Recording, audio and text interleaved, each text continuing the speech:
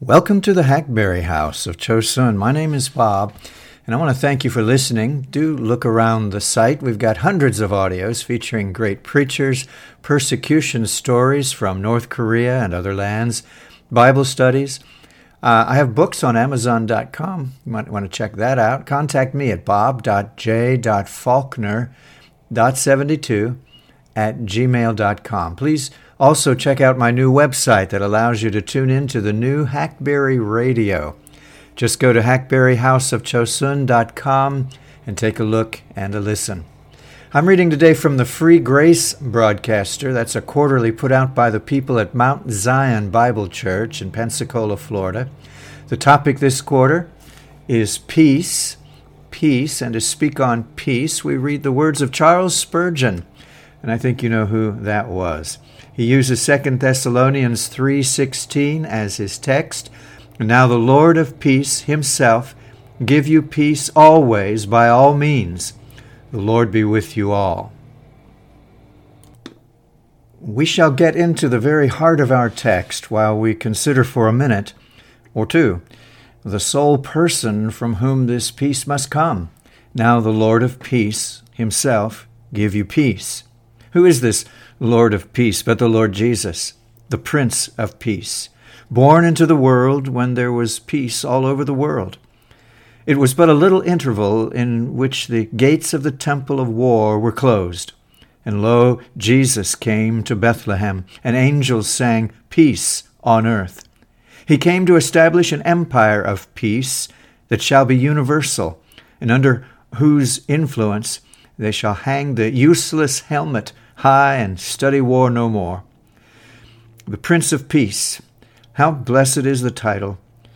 So was it written of old by Isaiah and Paul, the true successor of Isaiah, changing but a word, now speaks of the Lord of peace.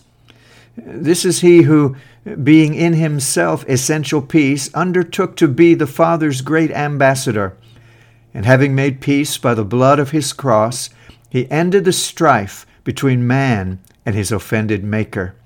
This is he who is our peace, who has made Jew and Gentile one and broken down the middle wall of partition that stood between us. This is the Lord, who, when he stood in the midst of his disciples, gave them peace by saying, "Peace be unto you." And this is he who, in his departure, made his last will and testament and wrote therein this grand legacy: "Peace I leave with you. My peace I give unto you. Not as the world gives, give I unto you." This is that Lord of peace, to whom it is part of his nature and office to give peace. I want to call particular attention to the apostle's words in this place. He does not say, "May the Lord of peace send his angel to give you peace." It were a great mercy if he did, and we might be as glad as Jacob was at Mahanaim when the angels of God met him. He does not even say, "May the Lord of peace send his minister to give you peace." If he did, we might be as happy as Abraham when Melchizedek refreshed him with bread and wine. He does not even say, "May the Lord of peace at the communion table or in reading the word or in prayer or in some other sacred exercise give you peace." In all these we might well be as refreshed as Israel was at Elim, where wells and palm trees gladdened the tribes. But he says, "The Lord of peace himself give you peace," as if he alone in his own person could give peace, and as if his presence were the sole means of such a divine peace as he desires. The Lord of peace himself give you peace. The words are inexpressibly sweet to me. If you will think for a minute, you will see that we never do obtain peace except from the Lord himself. What, after all, in your worst times will bring you peace? I will tell you. This man shall be the peace, Micah 5:5. To me it is often afforded great peace to think of his mysterious person. He is a man tempted in all points like as I am, a man who knows every grief of the soul and every pain of the body, hence his tender sympathy and power to succor.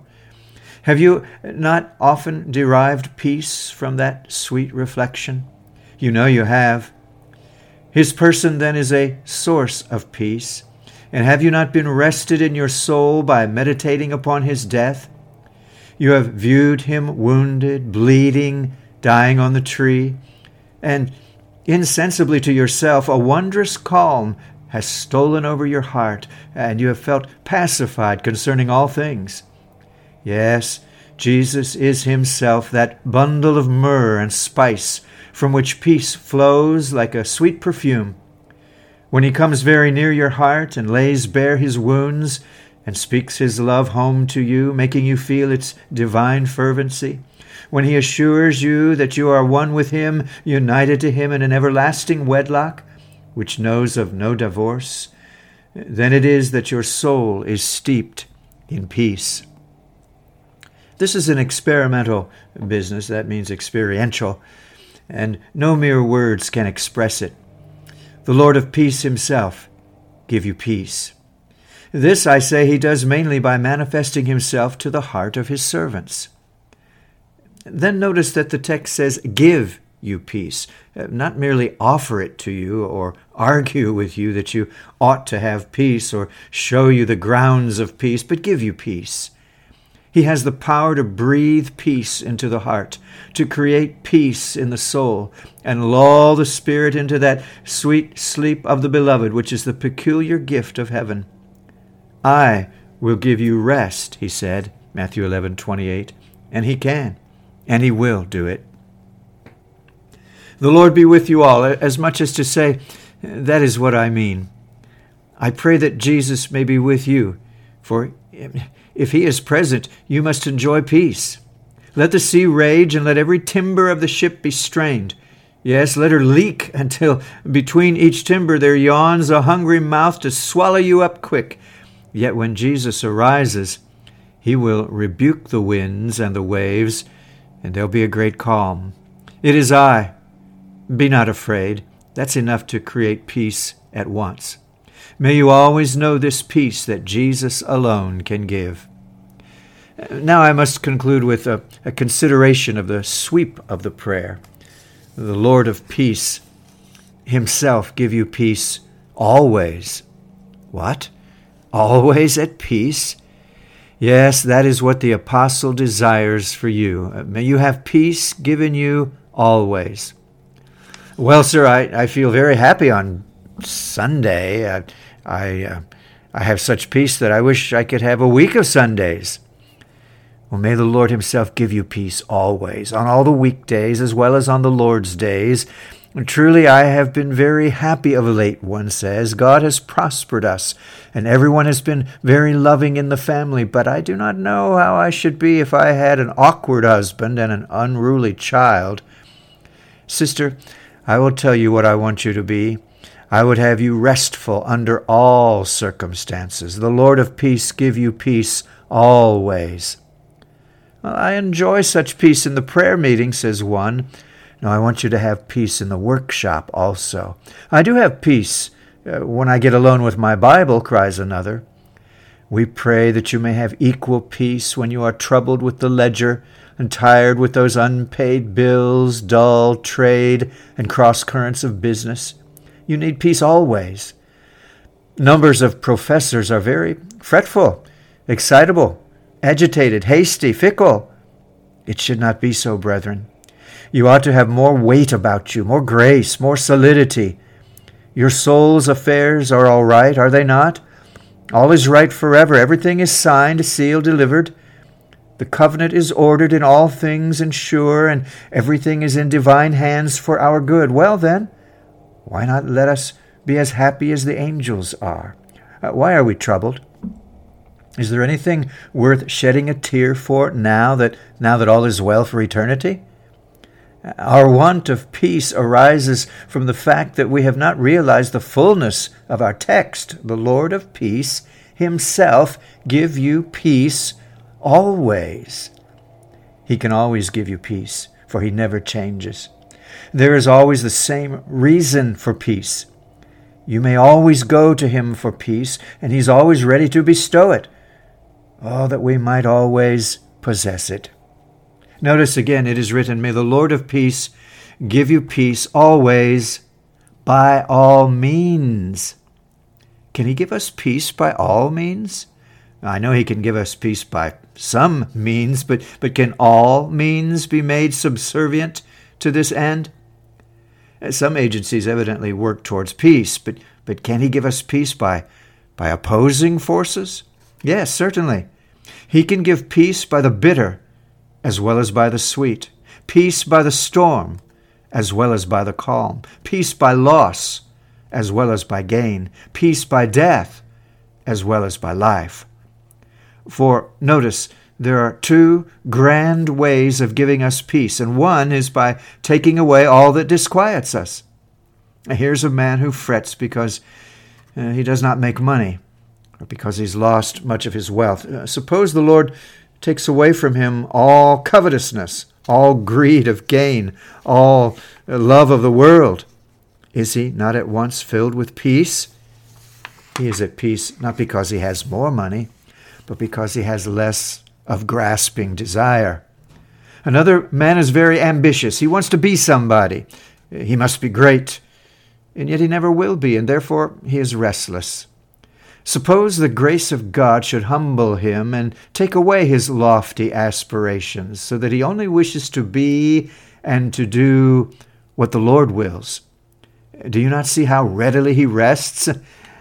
Another man has an angry temper, is soon put out.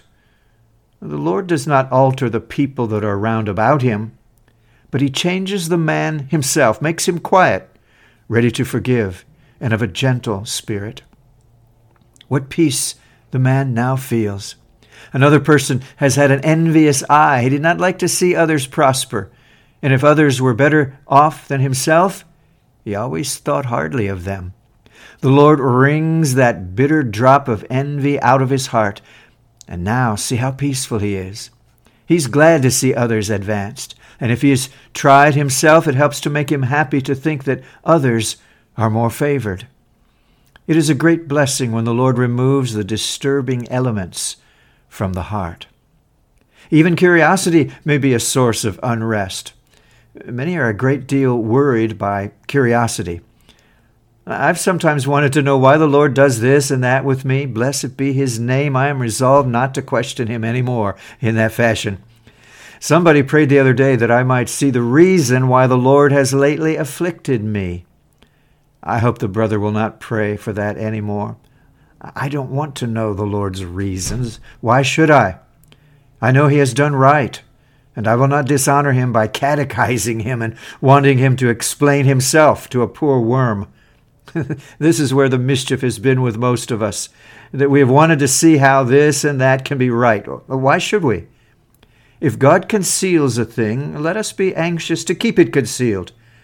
A servant he was passing through a street with a dish that was curiously covered, and there met him a fellow who said, I'm most anxious to know what thy Lord has put in that dish, for he has so carefully covered it. But the servant said, Therefore shouldst thou not desire to know, for seeing my Lord has so carefully covered it, it is clear that it is no business of thine. And so, whenever a providence puzzles you, take it as a sign that the Lord does not mean you to understand it, and be content to take it upon faith. When curiosity and other restless things are gone, peace is enjoyed. And then the Lord has ways of giving us peace by making discoveries of himself. Some of you do not know as yet the things which would give you peace. For instance, if you did but know that he loved you from before the foundation of the world, and that whom once he loves, he never leaves, you who are now afraid that you have fallen from grace would obtain strong consolation. Aye, and if you understood the grand doctrine of the divine decree and saw that the Lord will not fail nor be discouraged, nor turn aside from one jot or tittle of his purpose, then you would see how you, poor, insignificant believers though you be, are one stitch in the great fabric that must not be suffered to drop, or else the whole fabric will be marred. You would understand how the eternal purpose, ordered in wisdom and backed up with sovereign power, guarantees your salvation as much as it does the glory of God, and so you would have peace. Many a soul has not the peace it might have because it does not fully understand the atoning blood. The great doctrine of substitution is not seen in all its length and breadth by some minds. But when they come to see Christ, standing in the place of his chosen, made sin for them, and the chosen standing in Christ's place, the righteousness of God in him, then will their peace be like a river. The grand truth of the union of the saints with Christ, if it be once understood, what a means of peace it is.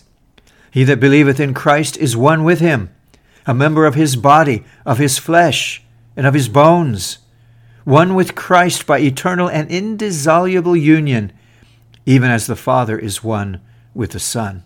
If this be known, together with the doctrine of the covenant, the attribute of immutability, the eternal purpose, and the marriage union between Christ and his elect, and deep peace must be enjoyed, like the calm of heaven, like the bliss of immortality. But there are some to whom this peace cannot come. Some concerning whom the Lord saith, What hast thou to do with peace? There is no peace, saith my God, to the wicked. Your works, your prayers, your repentances, none of these can bring you peace. As for the world and the pleasures thereof, they are destructive to all hope of peace. Come ye this day, and believe in the great sacrifice which God himself has prepared in the person of his crucified Son. Come, look into Emmanuel's face and read where peace is to be found. Come to the great gash in Jesus' side, and see the cleft of the rock where God's elect abide in peace. Trust in Jesus, and you shall begin a peace that shall widen and deepen into the peace of God, which passes all understanding, which shall keep your hearts and minds by Christ Jesus. Amen. That was from a sermon delivered on the Lord's Day morning, March 18, 1877, at the Metropolitan Tabernacle in Newington. That was from the Free Grace Broadcaster, as I said, and you can have the Free Grace Broadcaster sent to you every 3 months, free of charge. Just send an email to the people at chapel@mountzion.org. That's chapel@mountzion.org, and ask for your Free Grace Broadcaster to be sent every 3 months. You will love it. This is the Hackberry House of Chosun, and Lord willing, we'll talk again real soon. Bye-bye.